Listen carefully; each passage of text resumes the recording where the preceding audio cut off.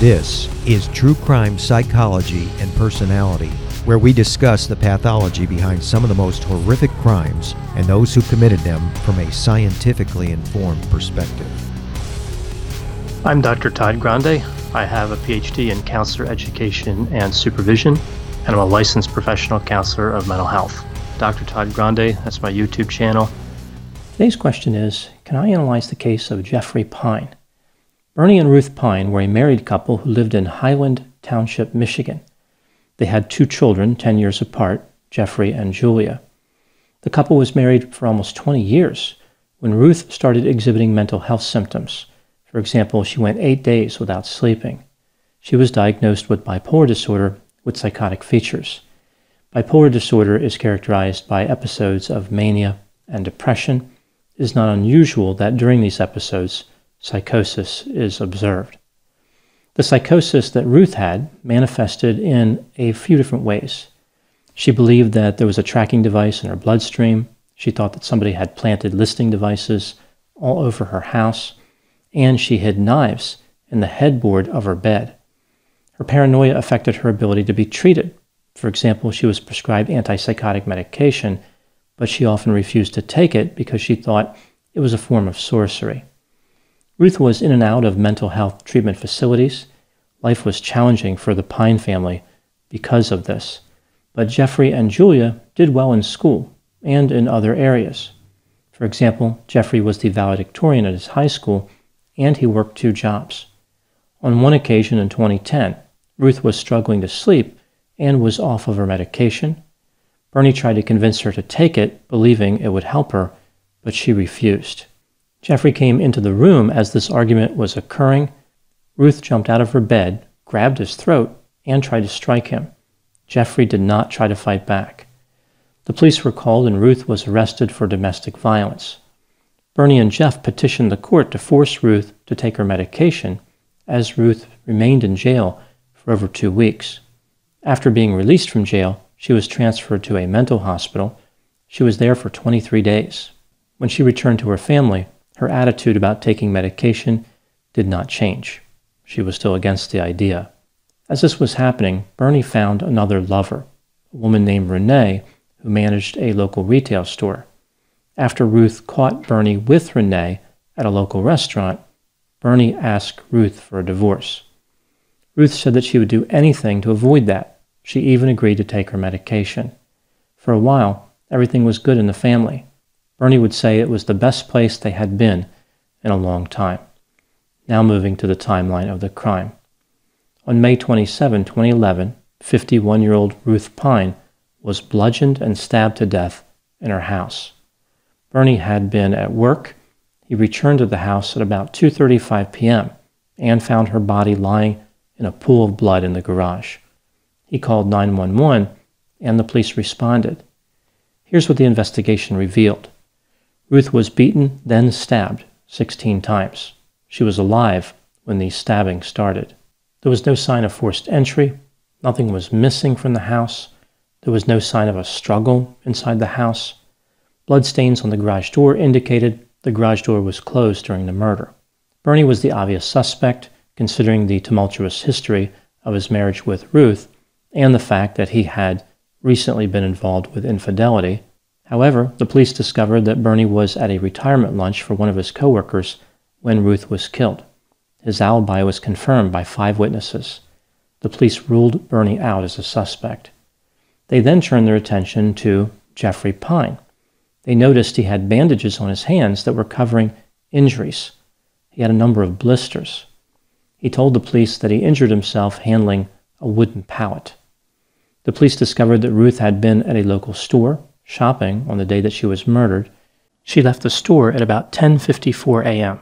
Jeffrey said that he was in the house when his mother arrived from the store and was there with her until 1:30 p.m. when he left to perform yard work at a neighbor's house a few miles away. Ruth was in her bed when he departed. After this, he traveled to an orchard where he worked. His shift started at 3 p.m. If Jeffrey was telling the truth, Ruth was murdered sometime between 1:30 p.m. and 2:35 p.m. The police started digging into Jeffrey's story. Jeffrey had talked about the yard work he did for that neighbor. Her name was Diane Needham. He said that he planted 5 lilac bushes at Diane's residence. But Diane told the police that those bushes had been planted 5 days earlier. In addition, a neighbor saw Jeffrey's vehicle in his driveway at 1:40 p.m., 10 minutes after he said he left. Now, a difference of 10 minutes doesn't mean that Jeffrey was lying. He could have just been mistaken. But this narrowed the window down for the crime even more. The police brought Jeffrey in for questioning. He never asked anything about how his mother died or who might be responsible. The police said he was emotionless. Interestingly, Jeffrey never told them that he didn't commit the murder. Jeffrey was arrested and charged with first-degree premeditated murder. He went to trial. The jury was given the option of either first or second-degree murder, as well as, of course, acquittal. Jeffrey Pine was convicted of second-degree murder and sentenced to 20 to 60 years in prison. It's the Kia Summer Sticker Sales Event, so give your friends something to look at, like a B&B with an ocean view, an endless field of wildflowers, or a sunset that needs no filter. Make this a summer to share and save with a capable Kia SUV or powerful sedan. See your local Kia dealer or visit kia.com to learn more. Kia, movement that inspires. Call 800-3334-KIA for details. Always drive safely. Sale applies to purchase of specially tagged 2024 vehicles only. Quantities are limited. Must take delivery by 7/8/24. Hello, this is Gary Chahot welcoming you to check out the French History Podcast. Our main show covers the history of France from the first humans until present. If you liked Mike Duncan's The History of Rome and wanted a similar program covering the land of beauty, culture, and love, we are exactly that. We also host world-renowned scholars who have delivered guest episodes on their specialties, including 18th century pirates, revolutionary booksellers in 20th century Paris, the special friendship between the Marquis de Lafayette and Thomas Jefferson, and numerous others. Learn what you love and listen to the French History Podcast today.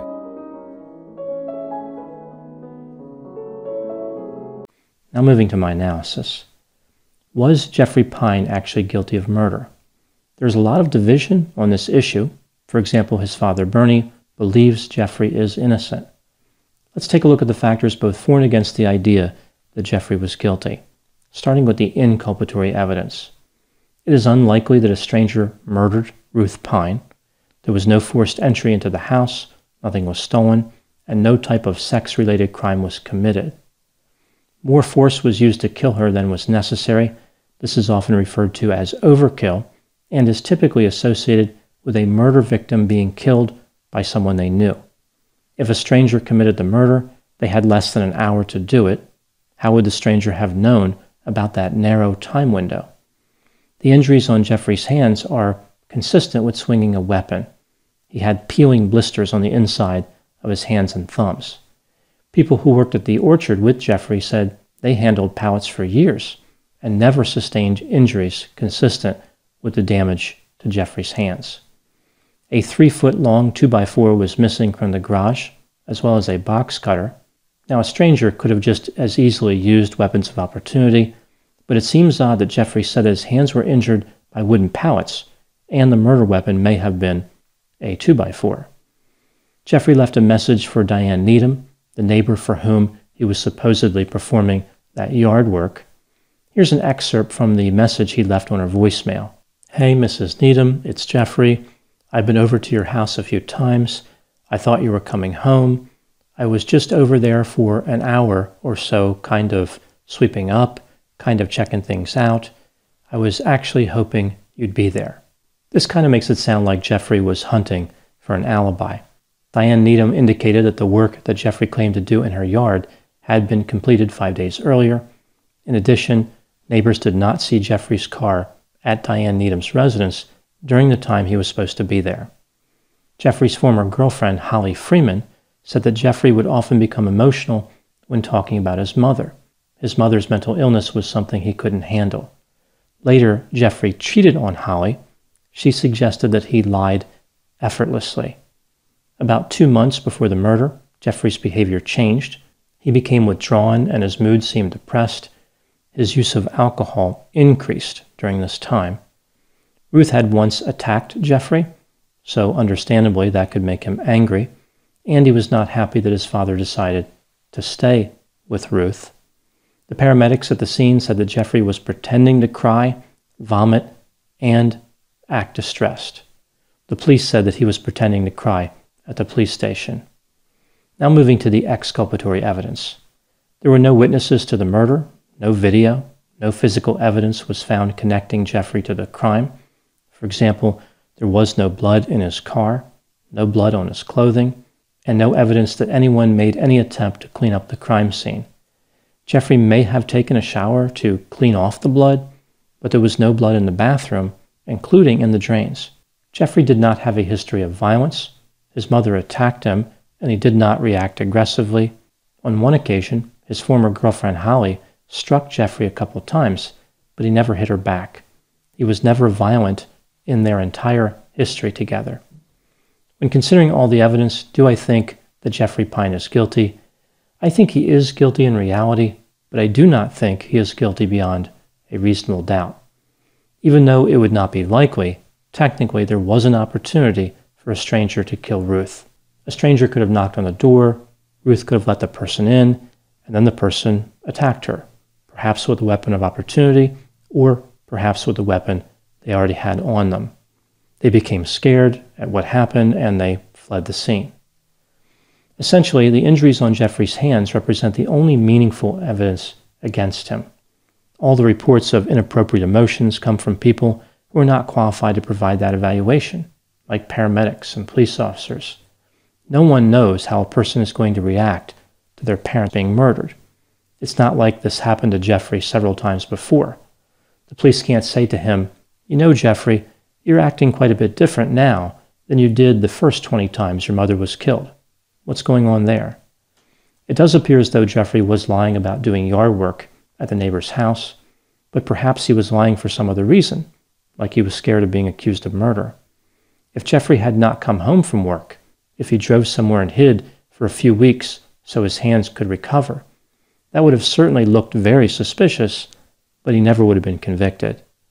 Why did he come home knowing that the police would have questions about his injuries? Jeffrey's defense did not call a single witness. Their strategy was to emphasize how the state failed to prove Jeffrey was guilty. There was no direct evidence linking Jeffrey to the murder. What do I think happened in this case? This is just a theory, my opinion. I think Jeffrey was upset that his father and mother were going to stay together. He probably hoped that they would divorce.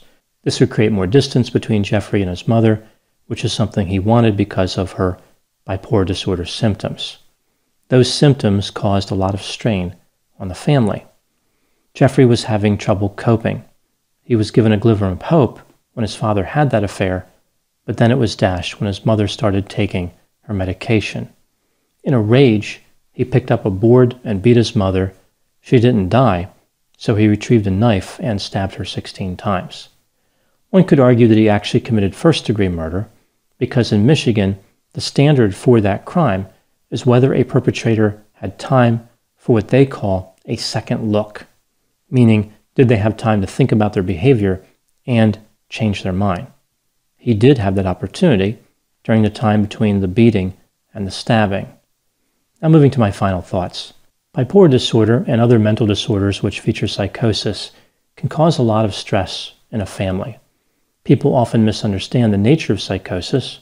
They blame the person with the disorder, like they are bad, uncaring, or irresponsible because they have symptoms, like they are choosing voluntarily to avoid treatment. Bipolar disorder can be very frightening.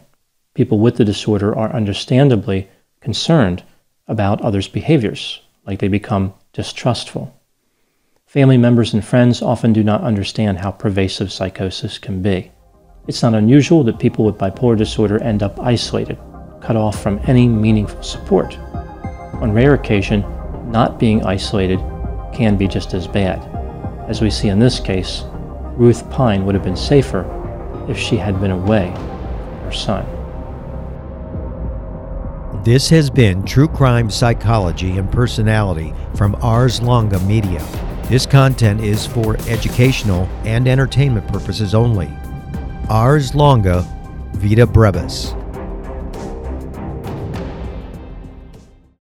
Hi, this is Amy and Vanessa from She Goes by Jane, where we shine light on the stories of missing and unidentified women. On November 7th, we're sharing Nahita's story for the first time in a podcast. And this is a story that I thought I knew, but after reading police reports, became more complicated than I thought. When investigators are called to Nahita Khatib's house, everything looks fine. Her purse is on the kitchen table, her cup of coffee is on the counter, and her 2-year-old niece is in her playpen. The only thing amiss? Nahita is missing. Every week we feature a poem written in honor of the person we're talking about. This week we're joined by one of our favorite actresses. You might know her from Sister Act or King of the Hill or The Descendants. But if you're like us, you'll know her from Hocus Pocus. She's the much beloved Kathy Najimy. Join us November 7th to hear Nahita's story.